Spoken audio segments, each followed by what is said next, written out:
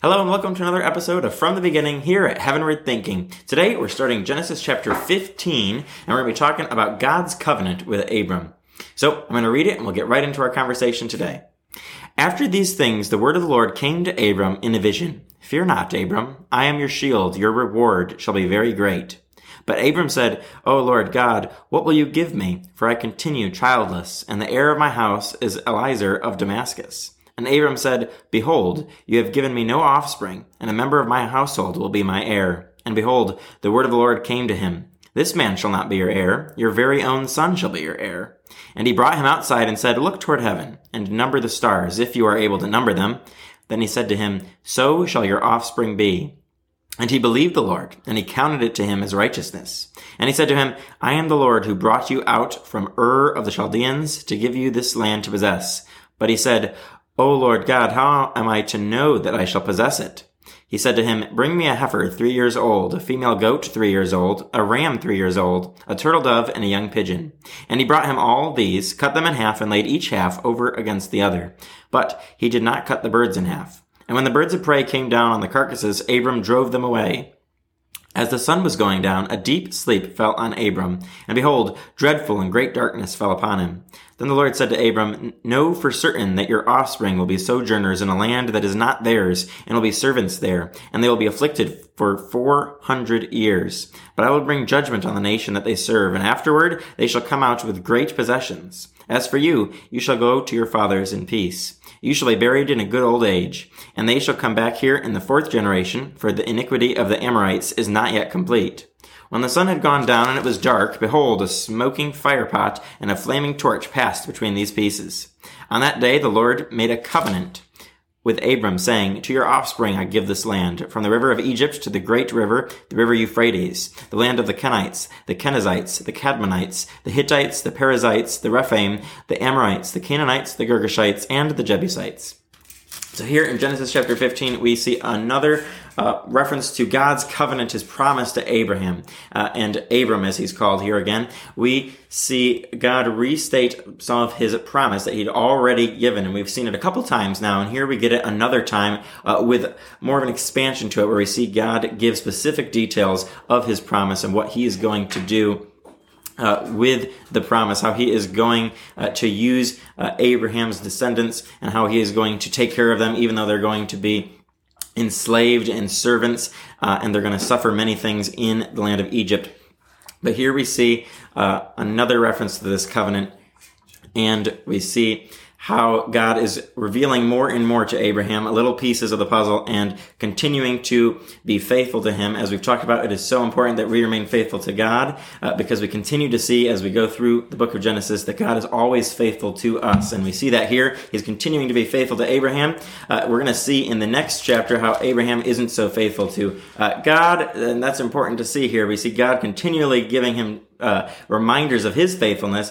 So we should see Abraham respond the same way. Unfortunately, we don't see that in the next chapter. So we keep that in the back of our minds as we look at this.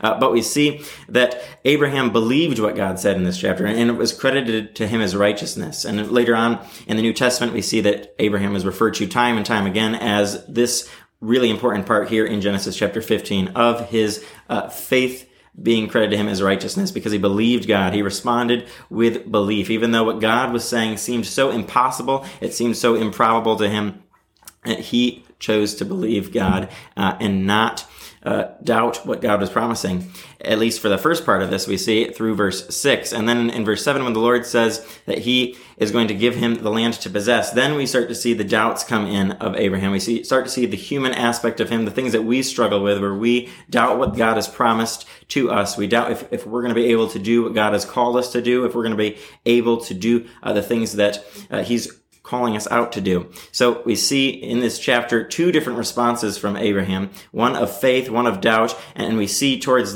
in the next chapter we'll see his human side again. So we continually are seeing in the book of Genesis the result of sin, the result of our sinful human flesh. We are not able to follow God perfectly. We're not able to do that. That's why we had Jesus to do that for us. So we see again and again throughout Genesis that we're not going to be able to save ourselves, just like we can't, in our modern world, we can't save ourselves. We have to have a Savior. Abraham was not able to do everything on his own. He needed God to lead him forward, and he had to be reminded again and again and again of God's promises. As we look at this, we're reminded of the faithfulness of God, but reminded of God is continuing to do something miraculous in Abraham. He's choosing to create a nation out of Abraham, not because Abraham was this amazing guy who did all these amazing things before God called him, but he is just choosing to do something on his own and choosing to involve Abraham in that and include him in his amazing plan that would eventually bring salvation to all mankind and be a blessing to all the world, not just the nation of Israel. So that's important that we see that in this chapter. Another thing is the covenant, starting in verse 12 and going through the end of the chapter, we see something important there, saying that God made this covenant with Abraham, but it wasn't the normal covenant where two people had this conditional covenant. This was an unconditional covenant that God was making with Abraham. He was taking all the responsibility on himself rather than having a two-way street here. This was God was going to do something miraculous through Abraham. God was going to accomplish his purpose, his plan, and he was taking all of the ownership on himself, not Abraham being perfectly faithful or measuring up. And we'll see when we get further in Scripture here, when we get especially into Exodus, that there were different covenants. That when we get to the Mount Sinai, that is a conditional covenant where people had to do certain things and they'll experience blessing, or if they did certain things wrong or didn't do the right things, then they would experience the curses of it. But in this promise, this was an unconditional covenant that God was making, where it's all on God's end. He is claiming the responsibility. He's going to uphold the covenant. And as we're going to see throughout the story of Abraham, and as we've already seen, God continually makes ways where Abraham's not able to do that. He has no idea how God's going to do it. Even in this chapter, he's again asking God, how is it going to happen? I don't have an heir. I don't have someone who's going to be my son. It's going to be this other random guy. And he's not very happy with that, but God continually reminds him that he's able to do something miraculous. He's able to do the impossible. So in our own lives, we should be encouraged that God is always faithful to us. He's always able to do more than we can possibly ask or imagine. We need to be faithful to the Lord, trust in him, see how he is doing things, just be faithful to him and believe, have faith, have that faith that was credited to Abraham as righteousness. We need to have that same faith in our own lives in God, that he can do the impossible, because he wants to do the impossible in our lives just as he did in this story with Abraham. So I hope you've been challenged by this chapter this week and that you'll join us next time for another episode of From the Beginning here at Heavenward Thinking.